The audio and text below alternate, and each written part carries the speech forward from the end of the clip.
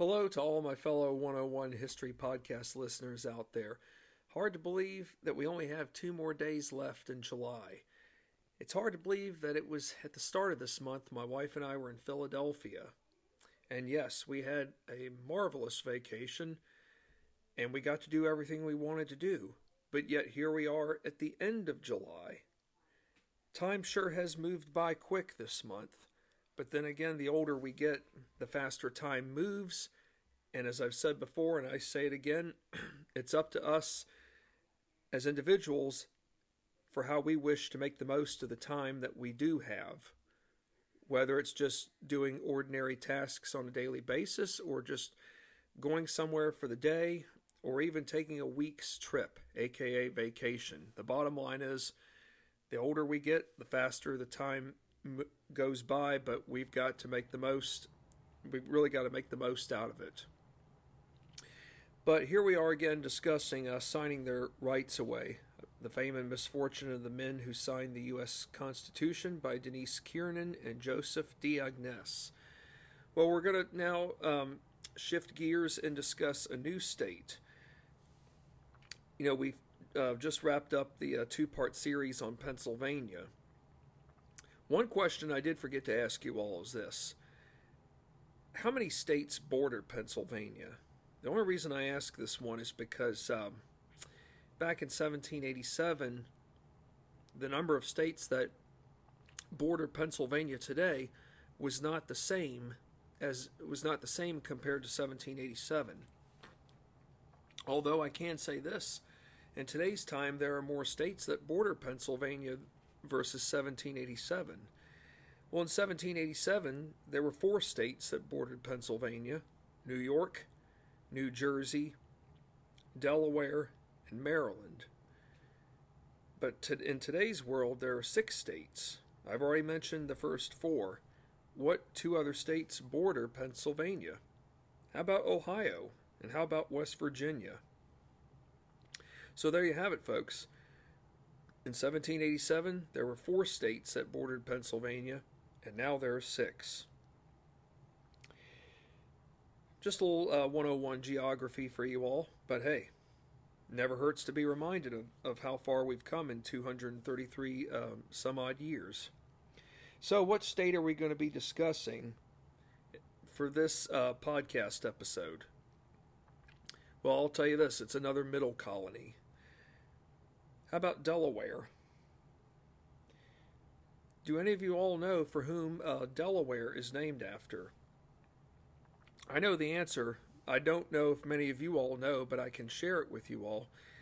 I know that the state of Delaware is named after a fellow named Thomas West, who was also known as Lord De La Warr. He was the one who basically helped resurrect the Jamestown colony. In other words, those who had survived that horrific starving time period from the winter of 1609 to 1610, about 50 people survived, but of course over 100 died at best. They had already decided they were going to abandon Jamestown and pretty much go back home to England.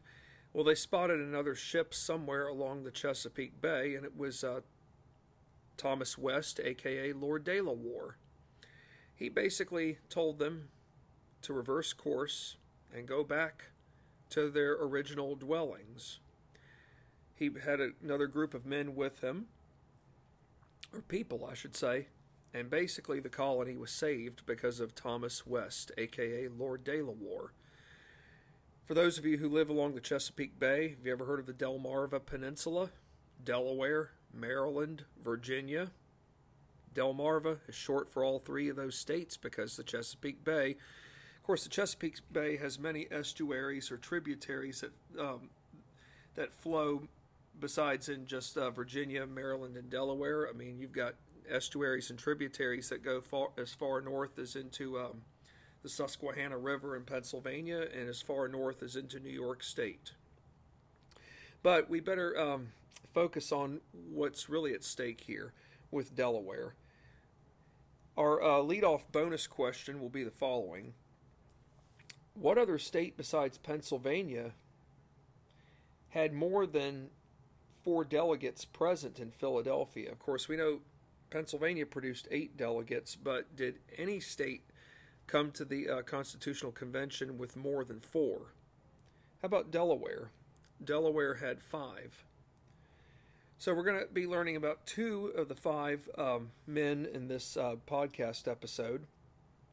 Not that the other 3 weren't interesting, but there again, with time and all that, we've really got to narrow it down to what we think is reasonable and what is worth sharing with you all, so that you really do get your I don't know if I'd say your money's worth out of it, but you really come away with learning about something.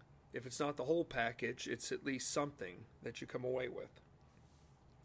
So our first delegate is going to be the following: George Read. I didn't really know anything about George Read until I had read from a few years back, Signing Their Lives Away, about the fame and misfortune of the men who signed the Declaration of Independence. So, is it fair to say that George Read was one of 6 delegates whom had signed the Declaration of Independence that also signed the United States Constitution? Yes. He was born on September 18, 1733 in Cecil County, Maryland.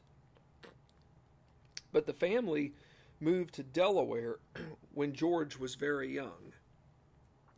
It's another example right there, folks, of signers who hailed from one state but moved to another state at some point in their lifetime, most notably when they were of a young age. What profession did George Read enter into when moving to Philadelphia, where he studied under John Moulton's tutelage? Okay, what profession do you all think George Read entered into? Was it medicine? Was it law? Or was it silversmith? How about law? Choice B.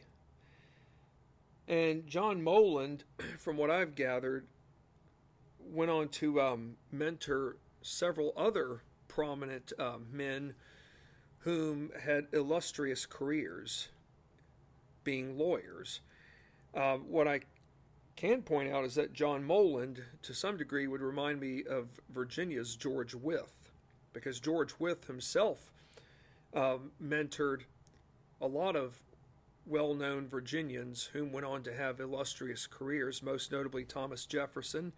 George Wythe also mentored James Monroe, John Marshall, who would go on to become a Chief Justice to the United States Supreme Court, as well as another Virginian later on down the road whose presence would be of significant importance throughout a great deal of the 19th century up until about the mid-1850s, when his time ended, being none other than Mr. Henry Clay. So, yes, George Read studied law, but in 1753 he gets admitted to the Pennsylvania bar. And in 1754 he goes back to Delaware and establishes a practice in Newcastle.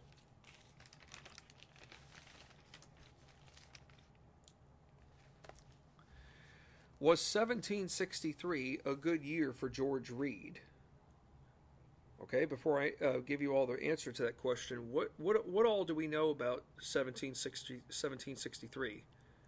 What war comes to an end? The French and Indian War. So, besides this 7 years war coming to an end, how is it that 1763 is a good year for Mr. George Read? Well, for starters, he gets married. He marries a woman named Gertrude Ross Till. And he also gets appointed by John Penn, whom is directly connected to Mr. William Penn, who was the founder of Pennsylvania. He gets appointed by John Penn, who is the proprietary governor, to the position of Attorney General for 3 Delaware counties, most notably Newcastle, Kent, and Sussex. And what do you know? Delaware, being such a small state, only has 3 counties, and it just so happens that those are the 3 counties that make up modern-day Delaware. And how ironic that there is a county not far from where I live called New Kent County, and we do have a county called Sussex County. And what do you know? There are places in England called Sussex, Kent, and Newcastle. George Read served in the Colonial Assembly of Delaware for 12 sessions from 1764 all the way to 1776. Well, what do you all think about Delaware in terms of where it would have stood? Most notably before 1776 and going into 1776, would you say there are more patriots or loyalists in Delaware? The answer is loyalists, folks. Most of your middle colonies have populations that are loyalists. In other words, loyalists are in the majority, patriots are in the minority. But well before 1776, Delaware had in fact been greatly divided into political factions regarding relations with king and parliament. Okay, for those who favor reconciliation with the king and parliament, what party do you think they would have fallen under? The court party. If you wanted all-out separation, aka independence from England, you would have fallen into what is called the country party. So, where do you all think George Read stands? Is he in the court party whom favors reconciliation, or is he in what's called the country party that wants all-out separation from England? Well, I will have to admit this, folks. George Read actually favors reconciliation. He has favored reconciliation for some time with England.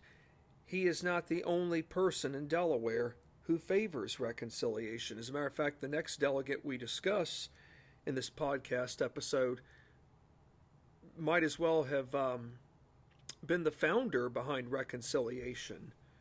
Was it a bad thing? No. But his idea and mindset behind reconciliation is certainly worth studying about. So, yes, George Read favored reconciliation. However, it would not be until late June into early July 1776 that George Read himself finally decided to go along on board by agreeing to and signing the Declaration of Independence. Perhaps George Read must have come to his senses and realized that after having sent that olive branch petition overseas to King George III, and that we didn't get a response back in return, that maybe King George III really didn't care about his subjects after all, that he didn't really care how his subjects had been enormously impacted by all that by all the unfair practices and pieces of legislation that Parliament had enacted, despite some of them being repealed, like the Stamp Act, the Townshend Duties, or aka Townshend Act. The bottom line is that many in the Second Continental Congress, or let alone just in Congress in general, know that King George III and Parliament have lost they've lost their minds. Of course, George Read probably did feel somewhat uncomfortable, perhaps abandoning his principles, but at the same time, he knew that he had to put country first before ideological interests. What duties did George Read take on back in Delaware while the Revolutionary War was going on? He oversaw a committee that drafted the Delaware State Constitution. He was elected Speaker of the House for the Delaware Legislature from 1776 to 1778. And Read himself almost became a prisoner of war.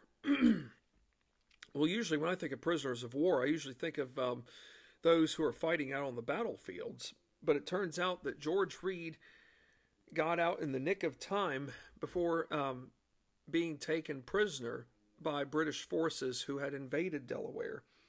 The invasion was so bad that they captured the current head of state, or AKA the current governor, being John McKinley. So can you imagine, folks, an outside enemy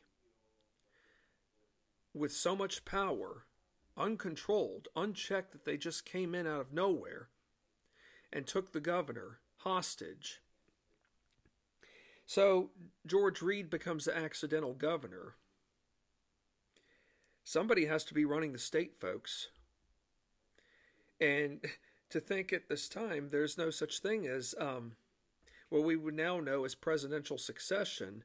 But at the same time, there was no such thing as gubernatorial succession during this period of uncertainty. Here we are fighting a war with the mightiest empire in the world, and now all of a sudden they have troops dispatched to Delaware to basically kidnap the governor.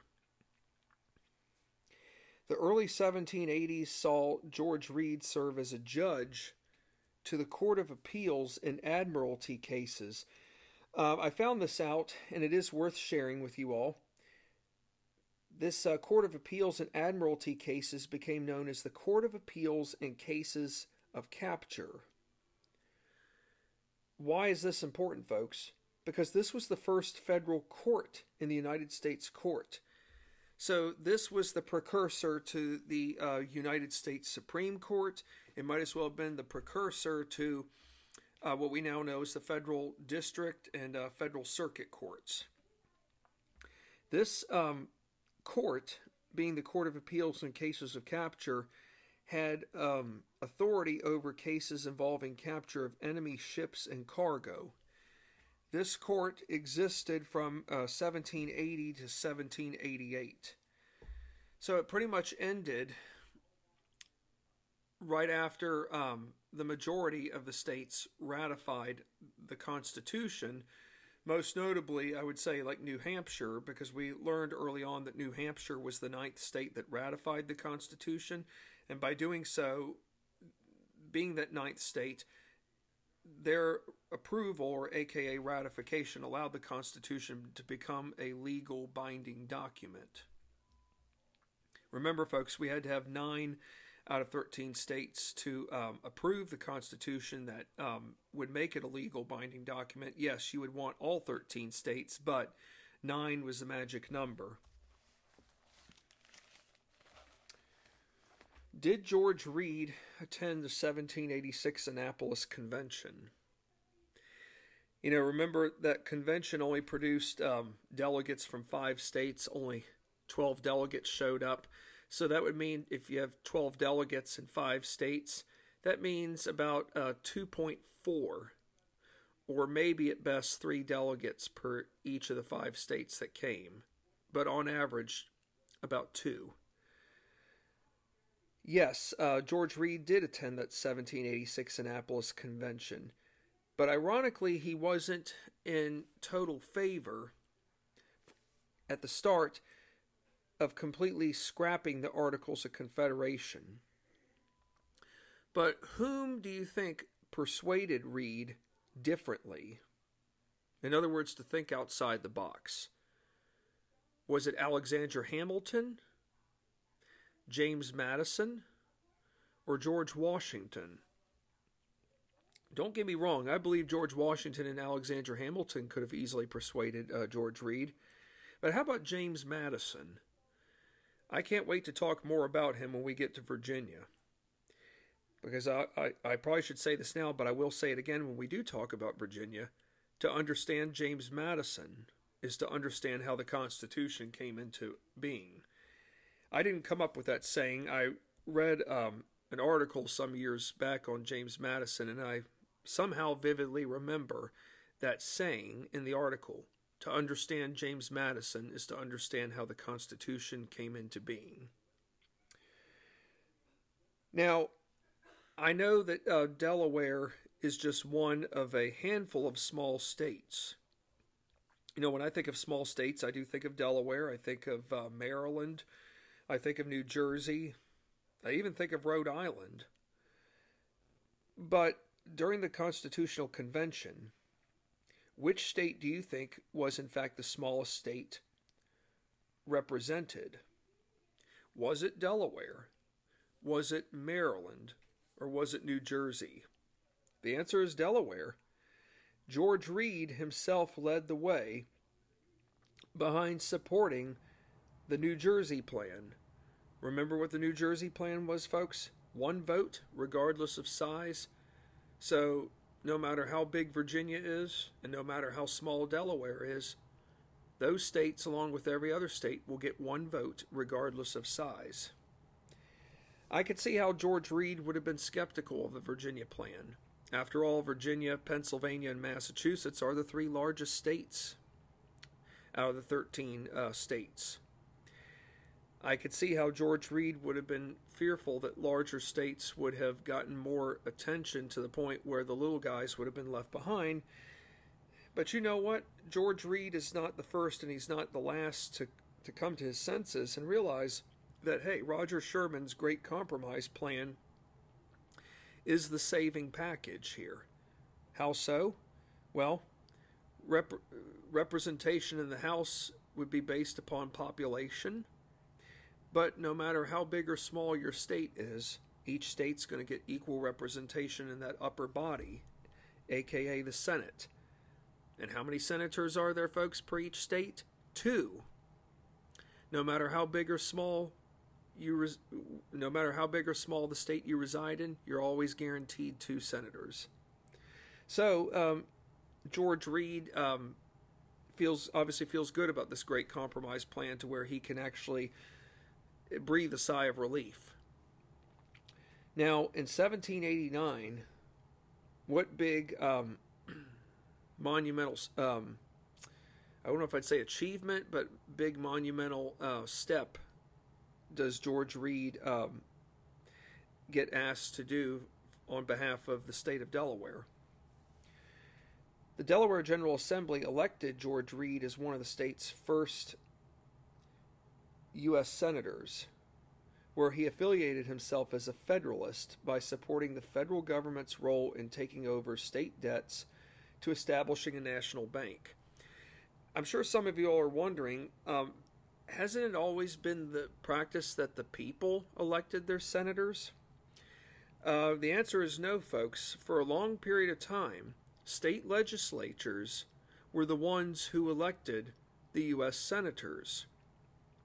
That law, or policy rather, I should say, changed at the start of the 20th century around 1913, I'm going to say. It was also about the same time when the federal government finally was given the power to levy income taxes. So in the early 20th century, and this was before 1920 when women finally got the right to vote, that I believe it was the 17th Amendment that came about, 16th or 17th Amendment came about allowing for direct election of U.S. senators, meaning direct election by the people and not by the state legislatures. So just keep that in mind, folks. So if I mention that again, you'll know that, hey, at one time there was at one time our U.S. senators were not always elected directly by the people. They were elected directly by their state legislatures. What position did George Read assume in 1793? Was it another federal position, like AKA serving in George Washington's cabinet, or did he take on a position in his home state of Delaware? He took on a position in his home state. He went on to serve as the Chief Justice to the Delaware State Supreme Court, which he held up until his death. What honor this is a bonus question for you all. What honor did Delaware as a state have that was a unique first? Many of you all are probably wondering, and have been wondering for a while, Which state was the first of the 13 colonies, or aka states, to actually ratify the Constitution? Delaware, folks, became that first state to ratify the U.S. Constitution on December 7th, 1787, hence earning the nickname the First State. And how ironic that for Delaware, being the smallest state represented at the Constitutional Convention, had the honor of being that first state to ratify the U.S. Constitution. So even the small states, folks, have unique firsts about them. George Read lived to be 65 years old. He died on September 21st, 1798. And what's unique for him is that he did get to see George Washington serve 2 consecutive terms as president. He also got to live to see presidential transfer of power take place from one outgoing administration to an incoming new administration. George Washington steps down in 1797. He hands over the reins of the presidency to his vice president, Mr. John Adams. George Read was truly, in fact, a leader behind speaking on behalf of Delaware's constituents. After all, he led the way at the Constitutional Convention. So, there you have it, folks. We learned about why Delaware got its nickname the First State. We've also learned about a prominent man in Mr. George Read, but we still have a lot more to go. And our next delegate is going to be someone that that many of you all probably don't know about, but I'm here to tell you as much as I can about him. There haven't been a whole lot of books written about him, but I will tell you this. I did read a book on him back at the start of the year that, as a matter of fact, was a book that it's well worth reading, but it was also the first book on this man that had been written in quite some time. So who do you think we'll be discussing from Delaware? His name is Mr. John Dickinson. Okay, here's our leadoff question for about John Dickinson. What do John Dickinson and George Washington have in common? I know that's an odd question, but there is something unique here, folks. Both men were born in 1732. Whereas George Washington was born in Virginia, Dickinson originally hailed from Maryland. Hey, they both, were born in states that bordered one another. How about that for a unique comparison? Was Dickinson's father a wealthy landowner? Yes. John Dickinson's father had land holdings in Maryland at one time, which comprised of 5 farms in 3 counties totaling 2,500 acres. Now, I did read where Dickinson's father eventually amassed land acreage that went as high as 10,000, but I just thought it was very interesting at one time to find out that his land holdings comprised of 5 farms in 3 counties that totaled 2,500 acres. That's not bad at all in terms of wealthy landholding status. Of course, usually when I think of wealthy landowners, the one person who always comes to my mind is Robert Carter, aka King Carter, because his land holdings stretched as far west as present-day Ohio. If I'm not mistaken, I believe he may have owned half a million acres at best. And I learned that when visiting Shirley Plantation one time, they had told us there that Mr. Carter, of course there were a number of Mr. Carters, but Robert Carter, aka King Carter, at one time was the wealthiest, not only the wealthiest landowner in Virginia, but the wealthiest landowner throughout all of North America. So, I should also point out, too, that John Dickinson's father was also a judge, and he was reared in a Quaker home.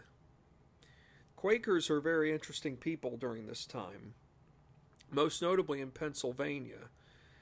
If you read more about the Quakers and their role during the American Revolution, you will learn some things that will come as a shock. But then again, history is full of surprises that aren't always. How do I say it? Sometimes history is full of surprises that aren't always to our liking, if that's a nicer way to sum it up. But what area of study did John Dickinson take up at age 18? Did he study medicine? Did he apprentice to become a blacksmith, or did he go into studying law? Well, the answer is choice C, law. He went to Philadelphia and studied under Mr. John Moreland. Wasn't that name familiar when we talked about George Read?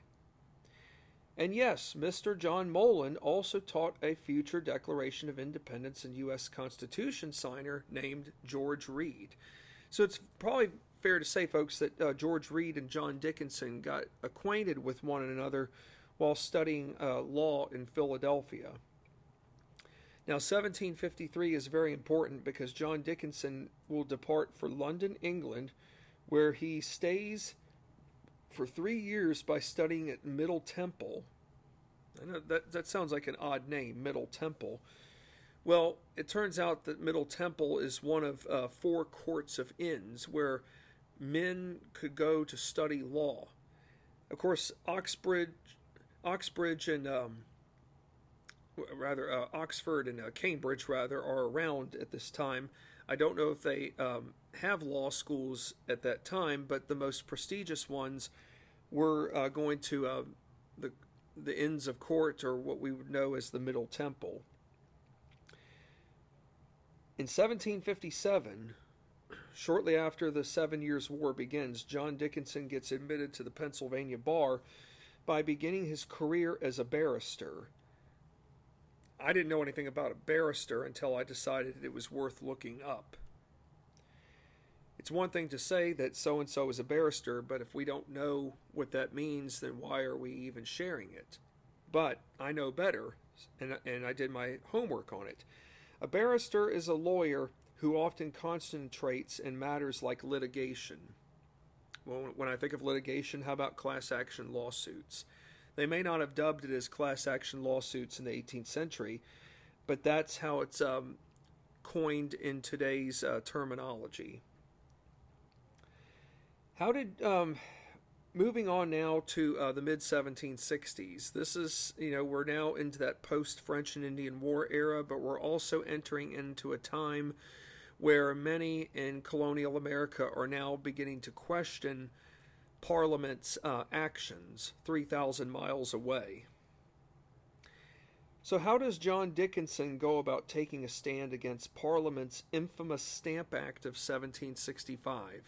The legislation that required stamps on all legal documents, including marriage licenses.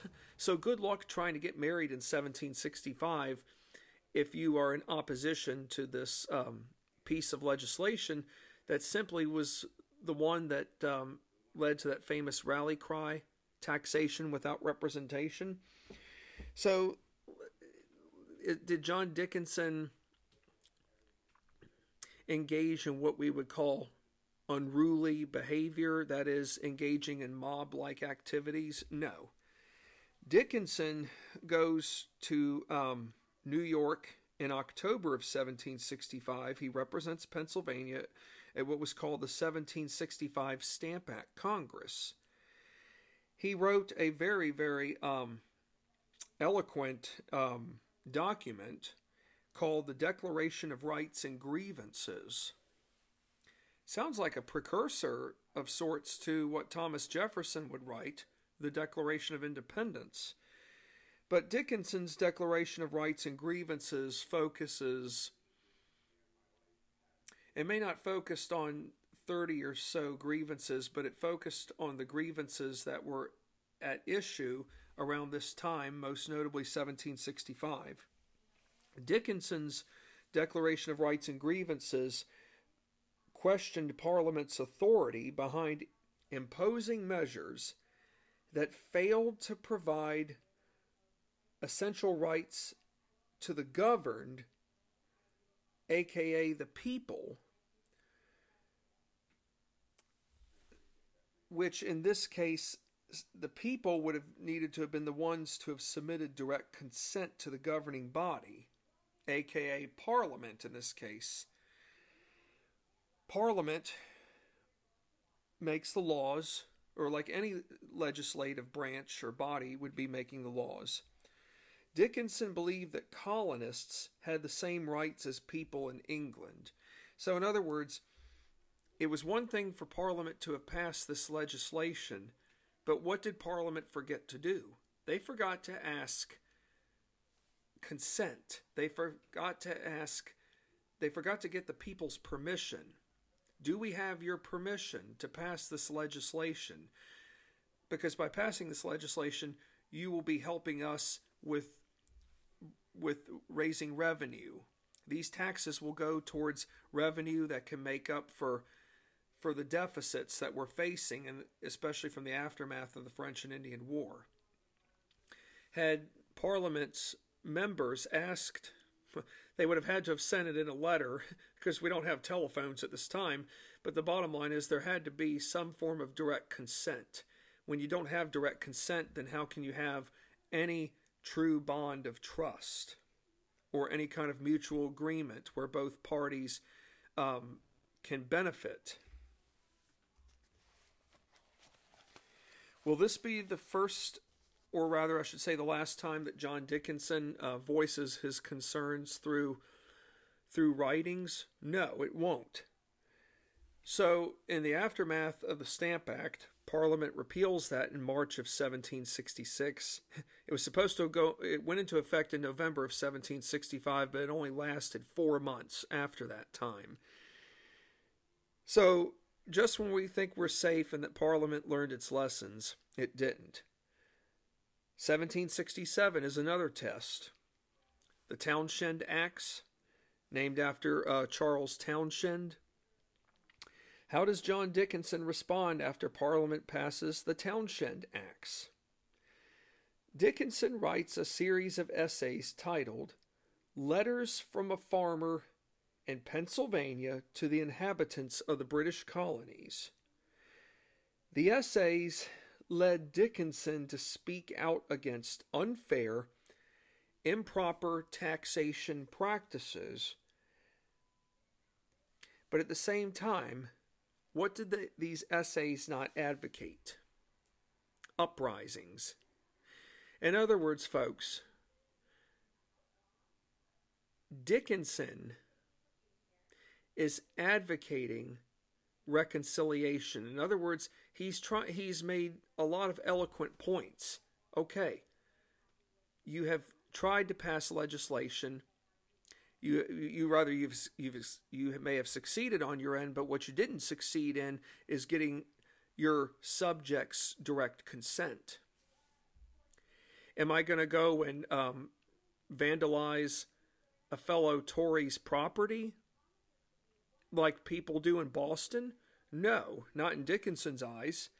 But I can get my voice out properly by expressing to you all in articles my objections towards your unfair practices, or rather improper taxation practices. July 1770. Why is that an important year for John Dickinson? Well, when I think of 1770, I think of what happened on the night of March 5th, the Boston Massacre. 4 months after the Boston Massacre in July 1770, John Dickinson married Mary Norris, whom just so happened to be the daughter to one of Philadelphia's richest men. Talk about some nice connections right there, folks. It's one thing to get married, but during that time, when you got married to someone who had a lot of money, who had lots of connections, that really helped enhance your status, but it also helped you make more new connections as well. The greater the connections you have, the greater the likelihood that you're going to be able to do an assortment of new things that will simply enhance your image and enhance your credibility. Basically, it's fair to say that for John Dickinson marrying Mary Norris, whose father is one of the richest men in Philadelphia, the possibilities for him will go beyond the sky ceiling. John and Mary Dickinson have 5 children, but sadly only 2 would survive to adulthood. Did John Dickinson serve as a delegate to the First and Second Continental Congresses? Yes, he did.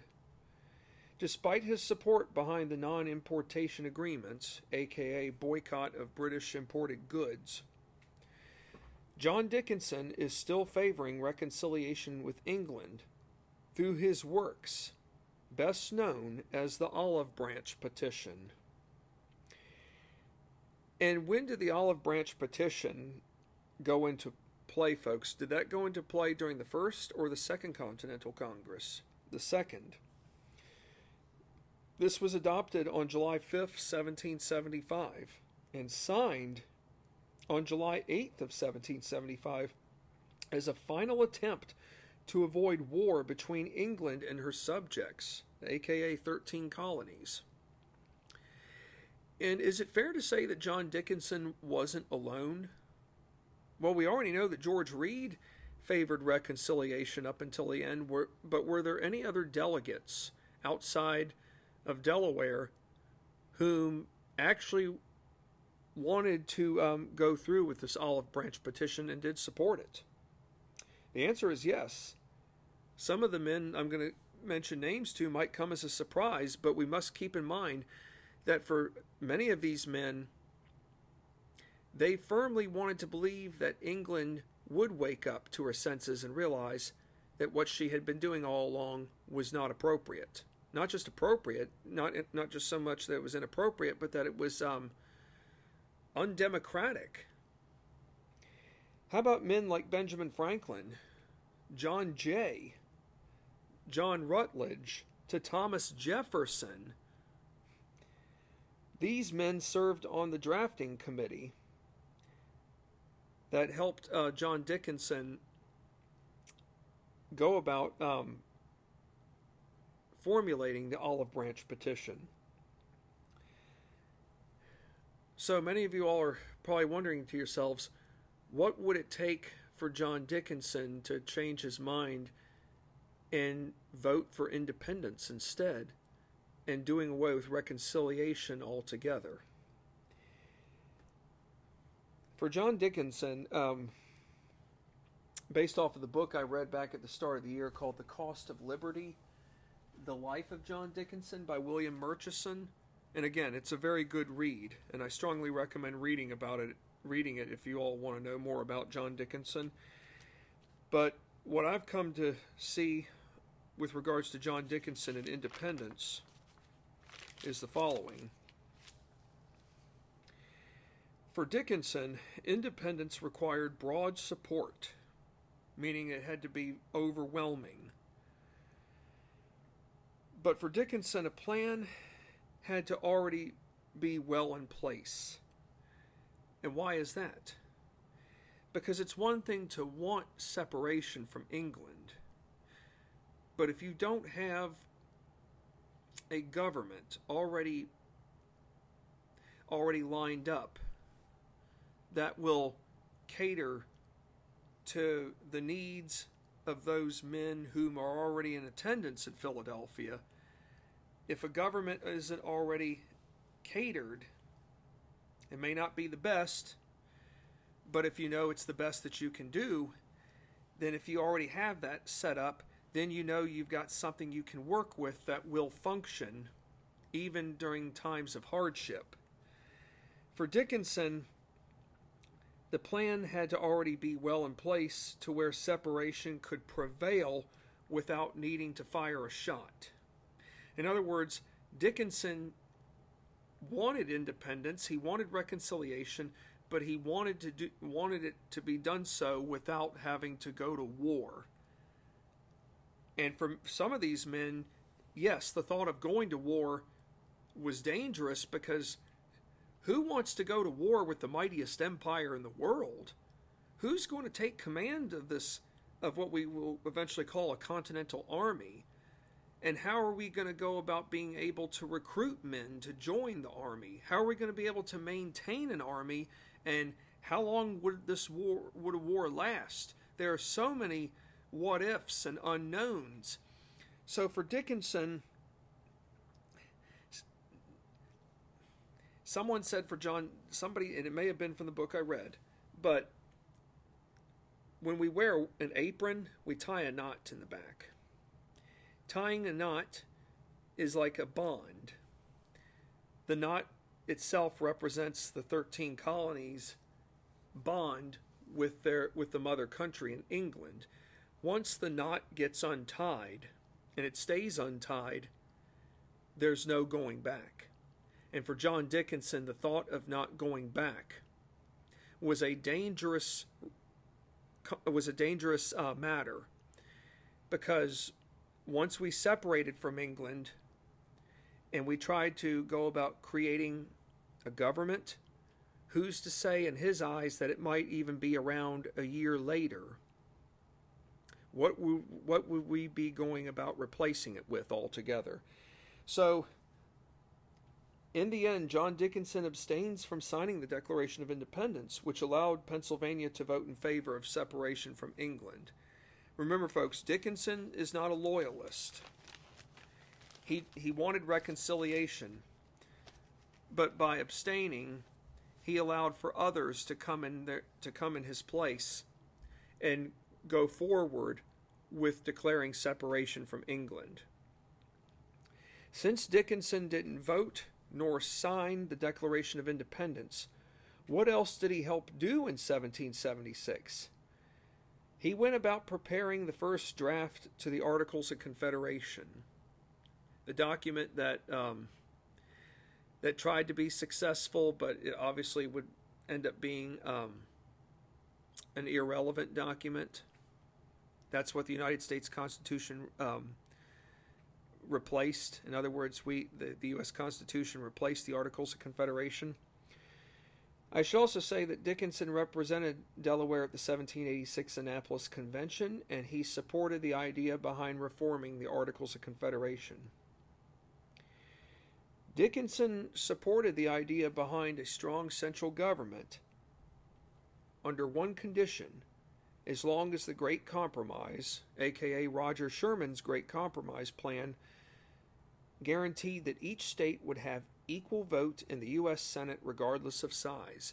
So remember, folks, there are a lot of people in Philadelphia who will go along with the Great Compromise plan just as long as there is equal representation in the Senate, regardless of the size of the states that are in existence.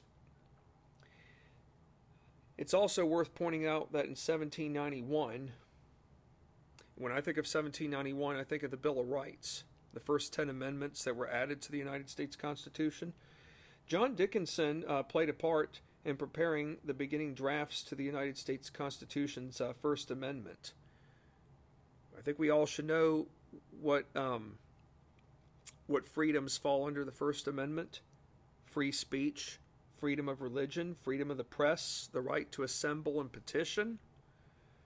So who can you thank for getting the beginning drafts to our First Amendment? Mr. John Dickinson. Did John Dickinson sign the U.S. Constitution? I know it sounds like a dumb question. Most of you are probably thinking to yourselves, Kirk, shouldn't you know the answer to that? Well, believe it or not, folks, he didn't. So why should he even be talked about? Well, things did happen back in the 18th century. People did get sick. Unexpected things did come up. And Dickinson was sick during most of the convention. And so his fellow friend and delegate, very dear friend who was in attendance, signed on his behalf, being none other than Mr. George Read. Despite John Dickinson's differences and his views behind separating from England, Did Dickinson make a lot of friends in this in the First and Second Continental Congresses? Yes, he did. Of course, there were those who had their skepticism about him, most notably Mr. John Adams. But who do you think John Dickinson had a lot in common with, political view wise? I'll give you a hint. He was a Virginian. How about Mr. Thomas Jefferson? What exactly could John Dickinson and Thomas Jefferson have had in common? Each man believed that one's personal faith was a private matter and should not be subjected to open discussion. In other words, a man's personal faith should not be subjected to unnecessary smear tactics. In other words, one's religious faith, in their eyes, was private. Of course, we all know that Thomas Jefferson did grow up in the Church of England, but by the time he goes to William and Mary, his views are beginning to change about church and state. And many, most notably Federalists, will question Jefferson by the time he becomes president. Many will call him an atheist. It's a very unnecessary accusation, but there are many Federalists who do not like Mr. Jefferson, and it's all based along sectional, aka regional lines. Thomas Jefferson, by some historians, has been referred to as a deist. In other words, he never really proclaimed that he had a true religion, but yet he was a man whom actually attended numerous religious services of all faiths. He was known to attend Anglican services, Methodist services, Baptists. Of course, a lot of this would have changed after his statutes were enacted from the Virginia General Assembly, most notably what was called the Statutes for Religious Freedom. Of course, for Jefferson, one of three things that he is remembered for on his tombstone, besides being author of the Declaration of Independence and the founder of the University of Virginia, is being the founder to the founding father to on the statutes for religious freedom in Virginia. So yes, John Dickinson and Thomas Jefferson had a lot in common when it came to personal beliefs and views on people's religious faiths that needed to be private. Here's another geographical question for you guys, because it does tie in with John Dickinson. Where is Carlisle located in Pennsylvania? And why is Carlisle important? Carlisle is located outside of Harrisburg, which is Pennsylvania's capital, and that's in south central PA. Carlisle is also home to Dickinson College, named in honor of Mr. John Dickinson. John Dickinson and his wife gave about 700 acres of land that they owned to where the college sits to this day. On February 14th, 1808, John Dickinson died at the age of 75, and he is interred at Wilmington, Delaware. You know, none of our forefathers were perfect, and all of them laid it on the line. Regardless of whether they were in attendance in the First or Second Continental Congresses and signed the Declaration of Independence, to signing the U.S. Constitution, they laid it all on the line. John Dickinson laid a lot on the line, but yet he still is an ardent patriot. Yes, he may have been reluctant and didn't sign the Declaration of Independence, but yet he still did what was best for his country and was willing to put away personal ideologies. That, to me, is an ultimate sacrifice right there. Well, we've covered a lot of ground in this episode, and I do believe that we have learned a lot about Delaware, especially knowing that Delaware was the first state to ratify the U.S. Constitution and why it rightfully deserves that nickname title, the first state. Well, thank you again, as always, for letting me be on the air with you guys. You all are amazing listeners. I'm very thankful to have all of you, and you all have done a great job of getting the word out to other people, and continue to do that, because that's how we as a greater society can become all the more better educated. The more we learn, the better we will be, not only in the present, but down the road in the future, and we can take whatever we have learned and apply it. But then again, that's up to us. But we also have to be good stewards and learn that while not all of history is pleasant, we also have to do whatever it takes to learn from the past so that the same mistakes don't get made in the future. But we also need to, learn as much as possible about why certain unpleasantries did take place during the time that they did occur, and how we might not always be able to compare something that happened in the 18th century and apply it to the same standards of the 21st century. So again, thank you for listening as always. I look forward to being back on the air again here with you all soon. And take care. Stay safe.